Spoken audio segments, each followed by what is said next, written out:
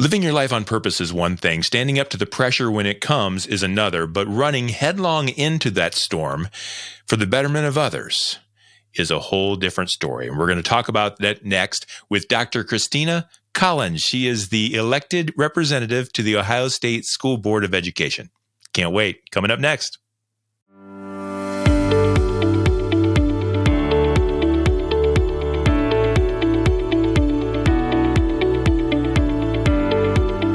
And the heat is on. Let's get cooking. This is Purpose Under Pressure. It's brought to you by the Ruby Group Sandler Sales Training, serving sales professionals nationwide from their Akron and Columbus, Ohio locations. They are one of the highest performing Sandler Sales Trainings affiliates in the nation. And if you work with, are on, or responsible for a team of sellers, they're going to make a difference for you and your team. I highly encourage you to check them out. Give Mike Jones a call and his team at the rubygroup.sandler.com. That's the website you'll find them on. Thank you to the Ruby Group for bringing us and bringing you Purpose Under Pressure. My guest today, I'm excited about today in a really big way. It's Dr. Christina Collins. Christina is your elected representative to the Ohio State Board of Education. And you guys know that if you follow me at all, I've been involved in local schools, and that's hard enough. I can't wait to hear what it's like at the state level. She's also a pre-apprenticeship program coordinator with Medina County Economic Development Corporation. She is an instructor at Kent State University. She has been a curriculum director with Medina City and Buckeye Local Schools in Medina County. She is also a community volunteer. And another thing very close to my heart, she is a foster parent. So as you can tell, I'm excited to introduce you and welcome to the show, Dr. Christina Collins. Thank you. Thanks for having me. I'm really excited to have you because you and I have met a few times, and I just feel like we kind of care about the same things. And I'm excited to dig into that a little bit and find out what it's like to be on the state school board. I can't wait to hear about that. So tell me a little bit about yourself, Christina. Tell me about kind of what you're proudest of, what you're doing now. Just give us an idea of who Christina Collins is, and then we're going to talk about pressure. Awesome. First and foremost, I'm a mom. I have to say that. My husband and I have 5 kids. He has a daughter. I have a daughter. We have 2 sons. And then we adopted a 17-year-old in January of this year. And we're also having a baby this year. So yes, I am very much a mom.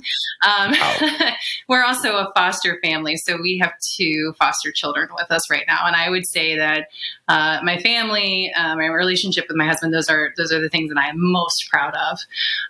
Very involved, as you mentioned. I have a lot of different hats that I wear, but really everything boils down to taking care of kids, taking care of community, taking care of each other. So for me, those are the kind of most important things. It's really the spirit of who I am, I think.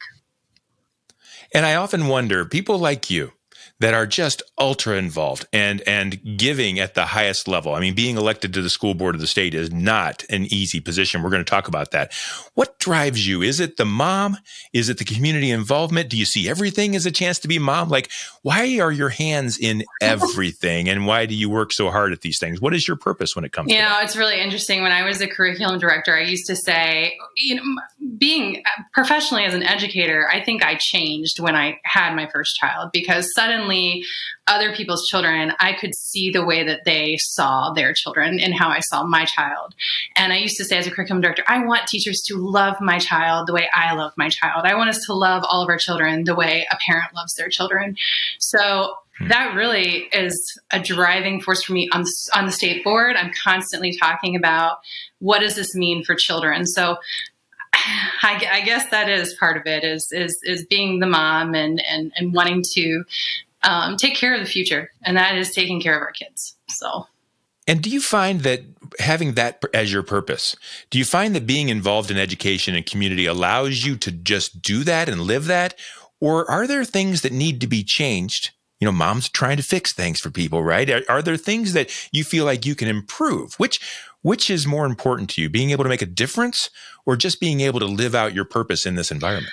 Oh, that's an interesting question. I'm sort of at a point in my career, in my life, where I only do things that I believe in and that I believe that I can contribute to well. So, I think that's really what it comes down to, is giving back to the community in ways that I can be helpful, where my skills and talents and passions all come together.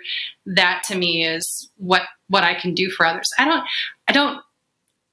know what the intrinsic motivation is to do those things. I just don't stop. If I feel like I can help, I just do it. So it doesn't, it's the same with foster care. Why do we go into foster care? Because we had extra space and extra patience. So we just did it,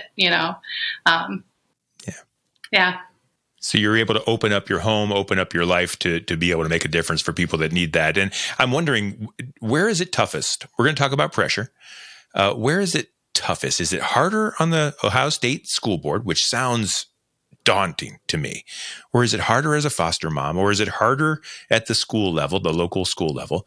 Where is it hardest for you to actually kind of live out your purpose and make a difference? I think politics is the hardest. I will be honest. I think it's the place where it becomes overwhelming to live in it. It's frustrating.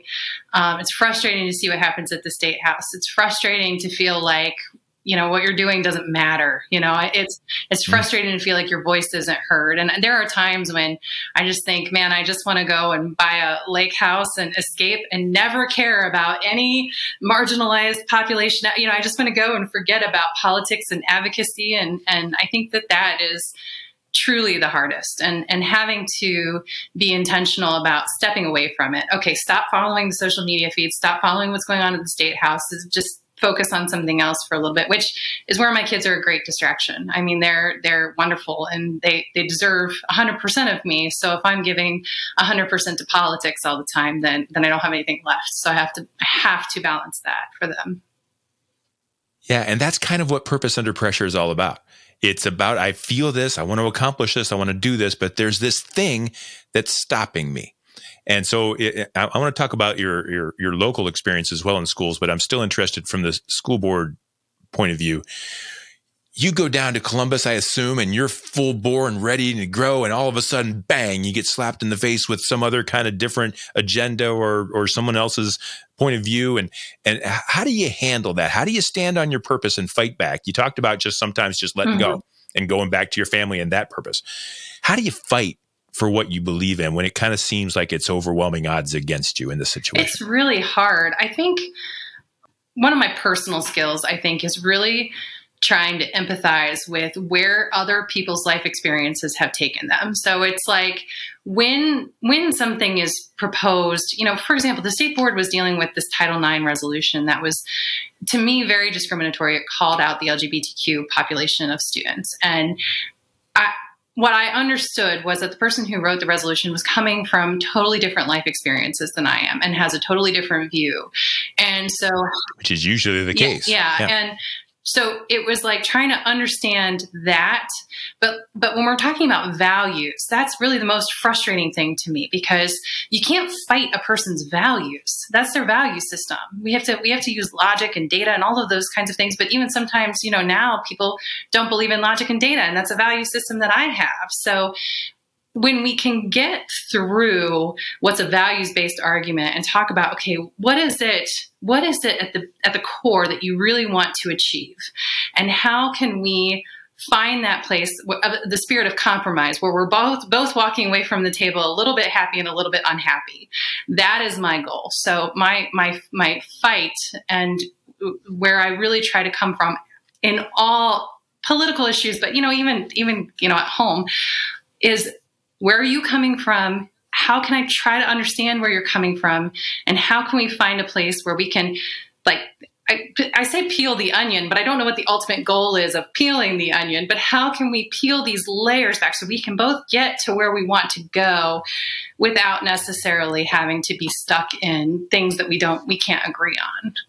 There were times when I was on the school board when agenda was an issue with other members, and maybe they thought the same of me. I'm not pointing fingers, but it felt like I wasn't fighting against what's right or what's wrong for kids. It felt like I was fighting against agendas. Like, why are we even talking about this?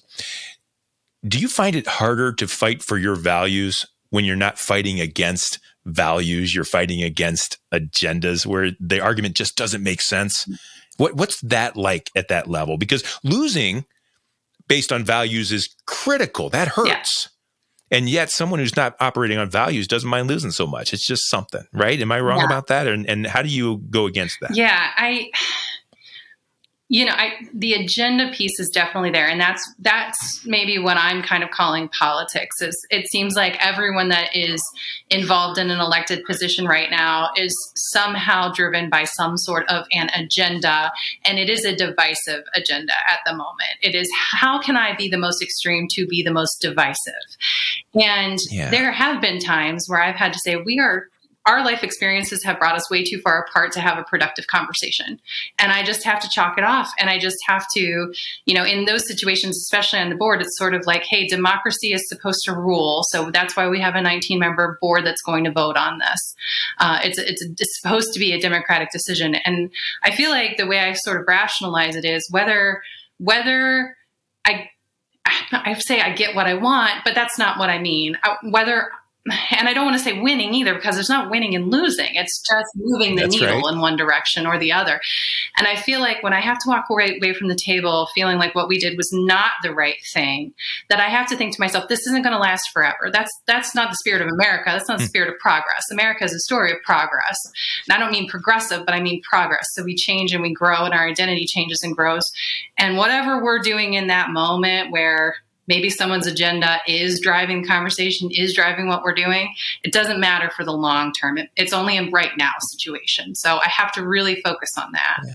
Well, God bless you. That's a live to fight another day sometimes. Yeah. And sometimes that's good enough, as long as you're never giving up on something that you really value. Yeah. And I mean, I even say, I'm sure you understand, when I say I try to do what's best for kids, what I think is best for kids is very different than other people's best for kids. So it's just a hard conversation that we have to keep plugging away at it, because again, as times change and kids change and people change, culture changes. And so we just have to keep having it over and over and over and over again.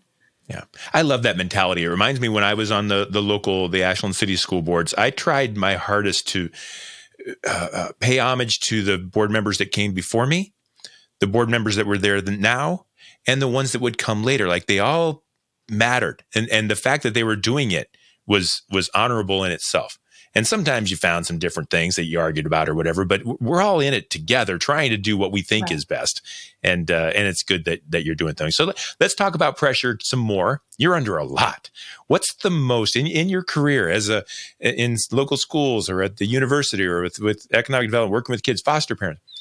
Tell me about the most pressure point against your purpose, and let's talk about that a little bit. Well, so I hate to say I always knew I was going to be in education since I was a kid, but I always knew I was going to be in education. I knew way back when that this was where I was going to, I think like in 6th grade, I shadowed a teacher, and I just knew that I was going to go into education.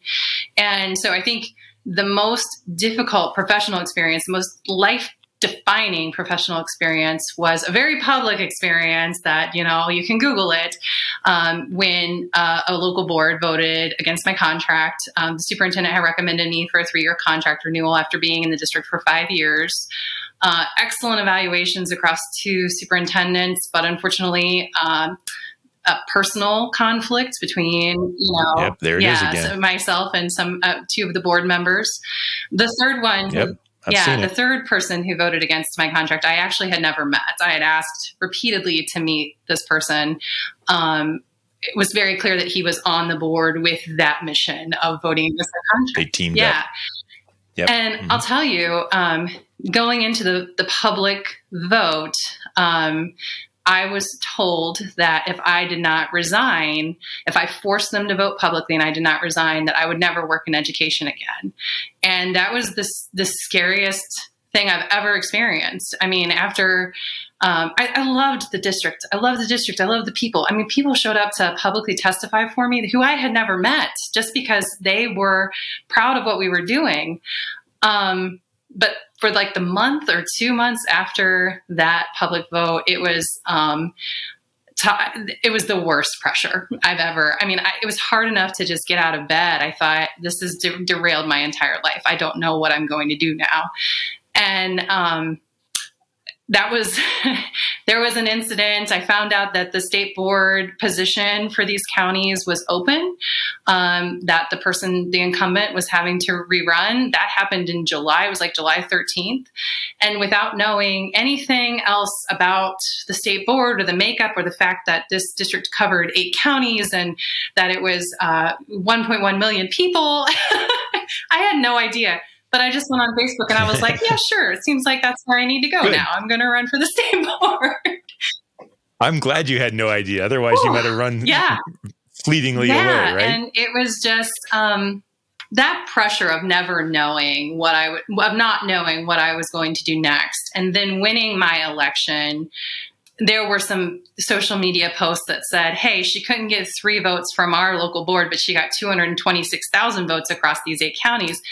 It was a defining moment because I could believe in myself again. I could remember what my purpose was. I could still continue to give back in the way that I had always planned to give back.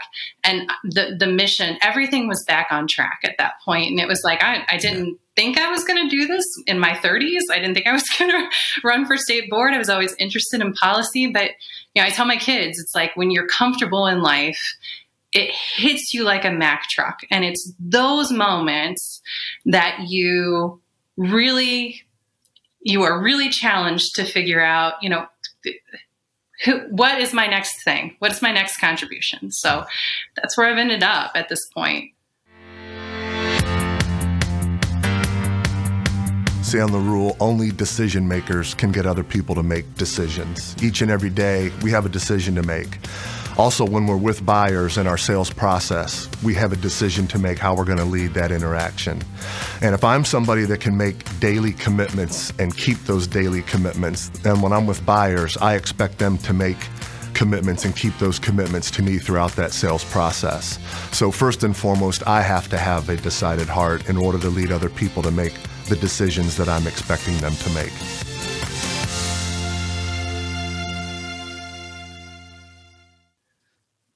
I don't like to fall back on the phrase, all things, things happen for a purpose, but you can't ignore it.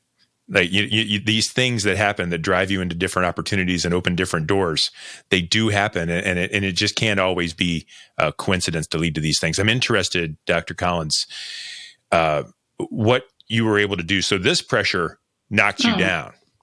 Not all pressure knocks everyone down, or at least they're not vulnerable enough to share that with me. Most times everybody says, oh, it was tough, but I made it. You got knocked down. You're laying in bed. You don't want to get up. How'd you get back up? Can you take us back to those moments and those days where you're just kind of crippled and lying there, but and now you're here. What did you have to do to get out of bed and get your feet on the floor and get moving? Well, it's actually, I speak occasionally at Cloverleaf Local Schools. They have this Girls Rocks group. And so I always try to tell them about that experience because, when you're a teenager, when you're in your young 20s and you feel like the world is ending and you can't get through to that next day. I mean, I sort of felt like that. I was like, the world is ending. My salary is gone. I don't know how we're going to take care of 4 kids that we had at that time. But it was... I hate to say this, but it was my kids. My kids were there for the defeat. They saw the defeat. They saw the panic. And they needed to see me get back up. And they needed to know that this is what you do when life knocks you down. You take your time to feel the feels, but at some point you have to get back up again, and that's exactly what I did. So I gave myself way more time than I think I would have liked to, but I had to. So it took me a good month, and then I was like, okay, and then I had to start getting up, and I had to start working out, and I had to just get back into the routine, just trying to. I fake it till I make it is what I used to tell the kids. Like we have to fake it until we make it. We have to fake it through our days, and then eventually it's behind us, and you don't feel that way anymore. So I hate to say that teaching my kids and modeling that behavior is what I did, but they were the driving force for me. I've read a lot of the times people that fake it till you make it. It seems to be under attack. That whole phrase, like people, I've been reading lately, and I always thought it was like made a ton of sense. I think I've lived my entire life under that guise. I'm waiting for people to realize that I'm just a fraud and an imposter.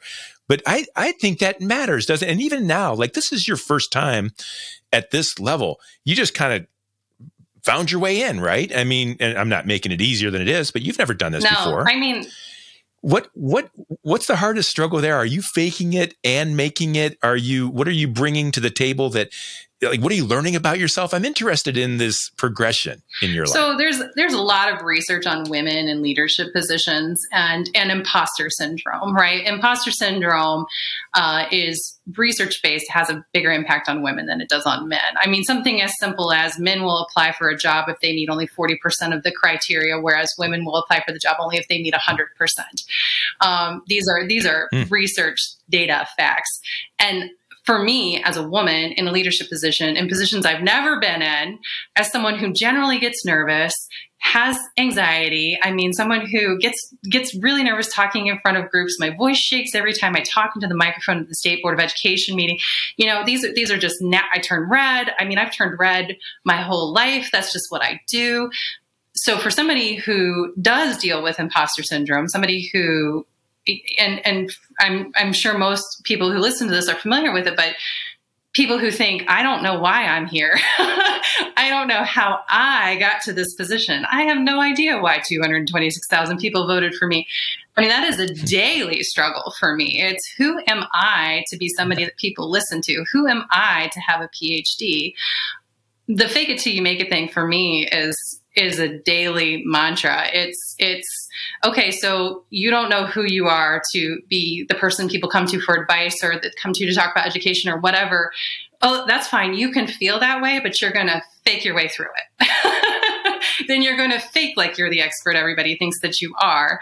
I don't think I've ever made it to the make it point in most cases, but you know, that's what I go for. Is every time I feel like I'm not good enough, or anytime I feel like I don't know why I'm in this position, I just remind myself, okay, well then fake it like you gave those 226,000 people a reason to vote for you. Yeah. Yeah. And lest anybody listening to this takes a political side and says, see, she doesn't know what she's doing. In case anyone, I believe that everyone is faking it till they make it. There's only one Elvis Presley. Yeah. There's only one Jesus Christ. We're all just trying to do our best.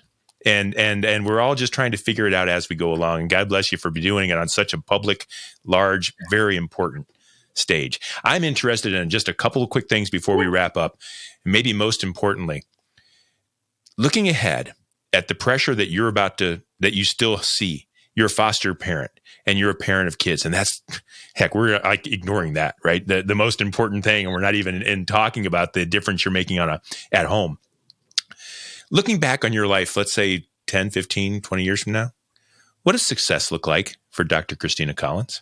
You know, previously, success would have been the amount of money I made. I had a goal in my life that I was going to be successful when I hit six figures. I was going to be successful when I did this, when I had this amount of money in the bank. Again, with everything that happened at that district, that flipped all of that on its head. And success now for me is no longer about money. Success is about, am I contributing in a way that my skills, talents, and passions are all coming together? Am I happy and satisfied with what I'm able to offer to the world? That is my measure of success. Yeah. Have you done what you're trying to do in that moment, right? Yeah. Very good. Good for you. What's the storm that's rising at the educational level, or even at the foster level, or home? What's the storm that's on the horizon that you're really going to need to stand up straight against and show your purpose off as you fight through it? I'd love to say having all teenage girls at home is a storm in and of itself. No, we don't have all teenage girls, but we got 3 teenage girls, and that's its own storm. But no, the biggest storm really is the state takeover of the State Board of Education, and I feel like it's kind of being overshadowed by so many other things that are happening at the state. But to me, the protection of that local control, the protection of the ability for a community and its local district to have the important conversations and partnerships so that the kids in the community are learning what that community wants. Those to me are the most important things about education. And with this possible takeover of the state board and the governor taking over education. I mean, that is the end of local control, and people don't see it yet, but it is. It's the end of local control, and that's huge. So I feel like we're really fighting that fight. The elected members of the state board are really fighting that fight, and we'll know by the end of June what's going to happen and whether or not there will be a lawsuit moving forward. So. Okay. Well, I'm glad you're fighting the battle. I'm glad you're up against it. I'm glad you're one of the you're the one that stood up and took those 20,000 votes and are taking care of our kids from your point of view. So I appreciate that. And I remember when I was on the school board, we got emails and phone calls, and we were public officials. And if someone wanted to reach out to you to discuss any of these things, how might they do so? I'm very public with my personal phone number. It's 614-738-2064. Feel free to call that. My state board email is christina.collins@education.ohio.gov. Dr. Christina Collins. Dr. Collins, I want to thank you for everything that you're doing. I want to thank you for standing up for everyone else that, not everybody can be at the board level. One person can in this position. And thank you for standing up for all of us and for our kids.